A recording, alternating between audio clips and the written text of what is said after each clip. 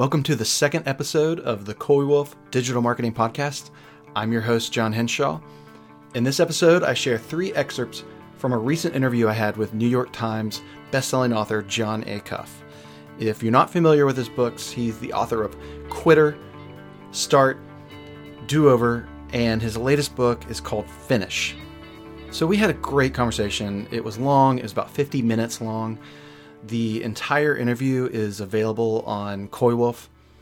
The direct link to it is coywolf.io/Acuff, A-C-U-F-F. The first excerpt is from something that I'm going to be writing about soon, that I've been interested in for a long time, and that has to do with what we should and shouldn't post on social networks, especially as an entrepreneur, especially as a marketer. It's kind of all over the board out there. You have people who every other post is something political, and then you have people who don't even touch it. They only just talk about their business, and so it's just, the spectrum is huge. And so I was really curious to get John's perspective on that, because he has an interesting approach towards social, and so I wanted to share that with you. The second one highlights John's very non-digital approach to how he essentially manages his time and his projects, and looks at his progress over time. And so I thought I was really interested in what he was doing with that.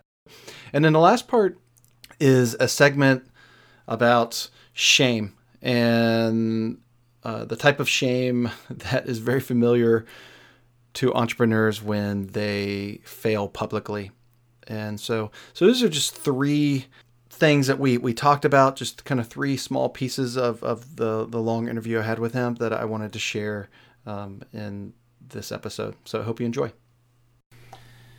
Okay, so let's talk Jon Acuff marketing, because the reality for you is that, as much as I'm not really sure how much I like this kind of label, you are your personal brand. I mean, you are a personal brand. Mm-hmm. You're not a brand like Coywolf. Yep. You are Jon Acuff, and you can't avoid it, because what you've chosen to do, which is speaking and writing and a little bit of comedy here and there. Yeah. It has you and your name and your face all over it. And so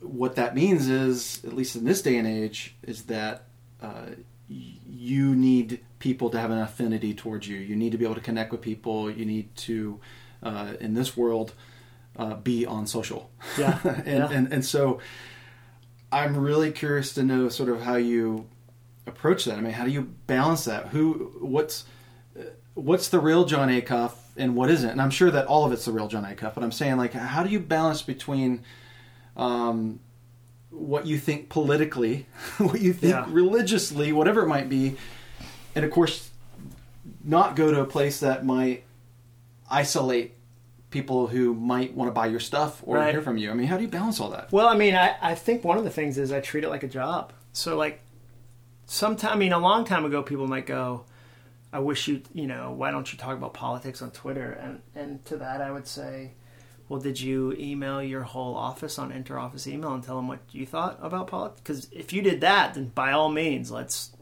me tweet something. Like, it's not my personal account. It's a business account. Like, it is tied to, I hopefully will be the kind of person that has a different conversation with a friend over coffee than I would on Twitter, because those are different mediums. One of the other things you said was that, you know what, it is a personal brand. I mean, you kind of agree with me on that. And my social presence is my business, right? Yeah. So how, what goes through your mind? What's the purpose of sharing so many intimate, in a sense, details or events in your life, and you share with your family and your kids and whatever? In other words, when I see that, I see that as just you showing the good parts of your life, mm-hmm. which extends beyond personal brand. and it extends beyond the fact that the account is just simply your business account. I mean, Yeah. I mean, what's going on? Yeah, I mean, like part of it is it's just fun. Like I like to write funny things, and it's a platform for me to tell a joke to 100,000 people. Like that's fun. I enjoy that. I do that. I would say the opposite. Like I would, if you pulled up my Instagram account right now, I guarantee like there's probably one business post in the last 50. And so like, if anything, where I'm trying to, so I'm looking at it right now, like it's not, you would be hard pressed to be like, oh, he writes books. He like, even the calendar, we haven't done a calendar post in a while. And so for me, I'm trying to be better about that. Like, just because I'm like anybody else, like I like the fun parts. The sales part is hard. Like, it's hard to do that. Like, it's not natural to me. And so I'm trying to do a better job of going, I think part of being an entrepreneur is admitting that if you're not good at that, you don't get to be that very long. And so I'm trying to get better at saying, what's the purpose of this? Like if I do 5 different, email lists right now, which has been really fun and it's been successful. But if I'm not selling something from them and I don't have them as part of a strategy, that's just wasted time. And eventually that doesn't end well.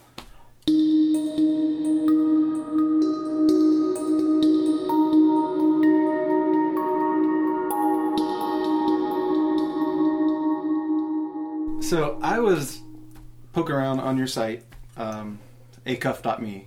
Yeah. And there's this calendar. Yeah. What's the deal with this calendar? This giant calendar. I love that calendar so much.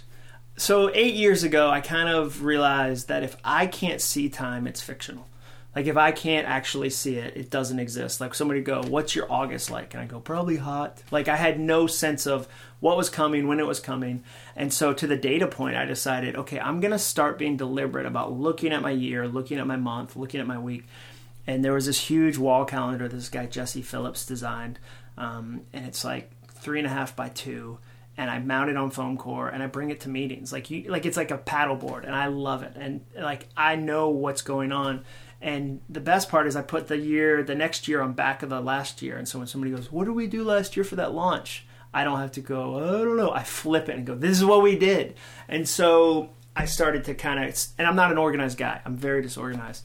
But it gave me this sense of peace to know, okay, I have these 2 trips, so the stuff I'm going to plan around that. Or like if you looked at the calendar I have in my office right now, I know there's 14 days with a big W on them between now and the end of the year. And that means I'm home, I'm writing, I'm going to be at this coffee shop for this chunk of hours. I put it on my Google Calendar.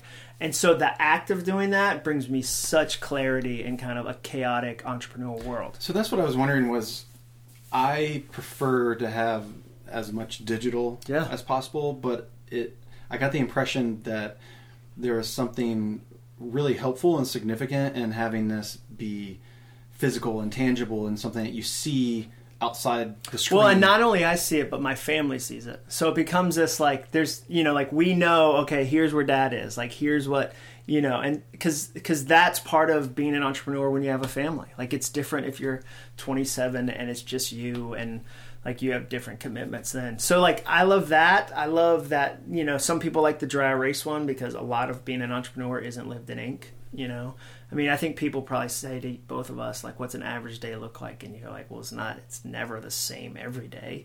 Like today was different than yesterday. And so, no, I find it, and it's the act of doing it.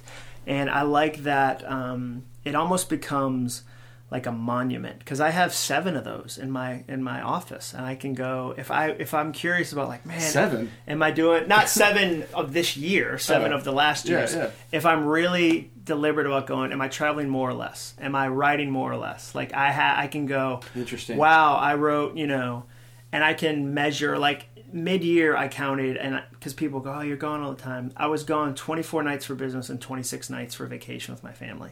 So I can say, okay, I feel good about that. Like I'm deliberate about that. And it forces me as a dad to be deliberate about it because parenting, like entrepreneurs are the worst at this. They're super specific about like meetings and all these calls, but then they kind of hope parenting will happen organically and like just kind of fit in. And so I have to plan that stuff or I won't naturally gravitate to being like a good dad.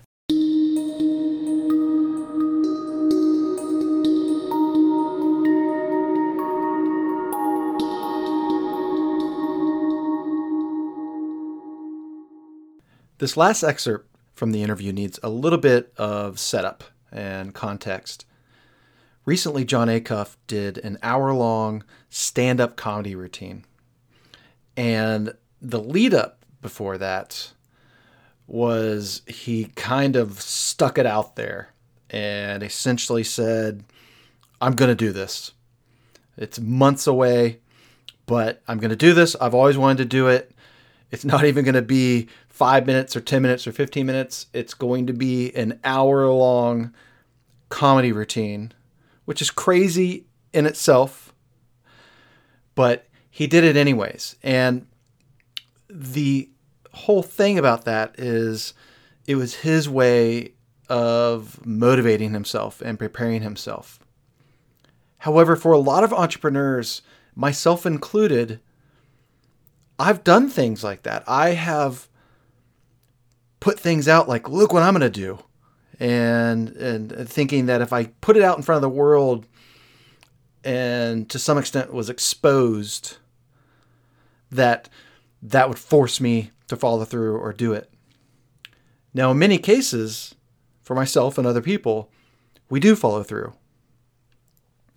But sometimes we fall on our face, and sometimes we fail, and in some cases we don't follow through. And in all of those situations, a very common feeling that entrepreneurs experience is, I guess you could say, a feeling of shame.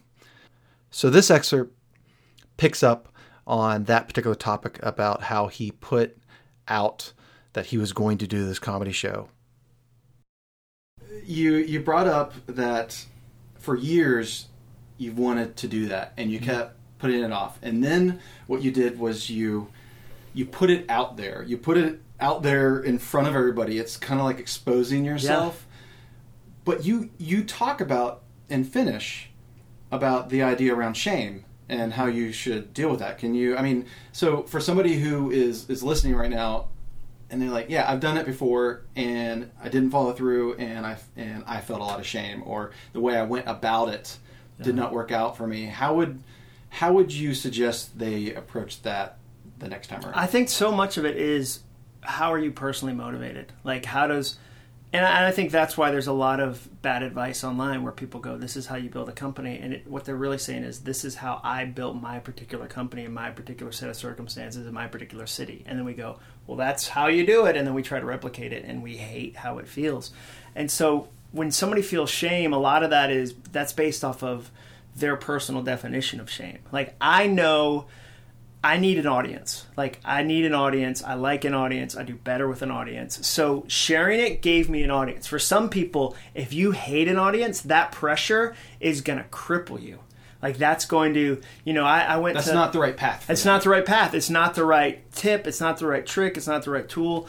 I think you just have to, you learn to eventually start to be honest with what things cause you shame, and then go, okay, is that a thing that I can fix, or is it a thing I need to admit and own and move on? So, I feel shame that I'm not an amazing leader, that I don't lead 100 people. And my wife is like, but if the word was banker, you wouldn't feel like you should be a banker. It's just because our culture says the pathway is individual, owner, leader, like you're a leader. And if I'm not wired for that, I feel ashamed of that. And so then I end up saying yes to things I shouldn't say yes to because I think that's what you're supposed to do. And then I feel more shame and it becomes a circle. And so the key for me there is to go, this is who I am. This is what I'm good at. These are the things that I hate and they make me feel terrible. I should do less of those things. I'm going to shape my life this way.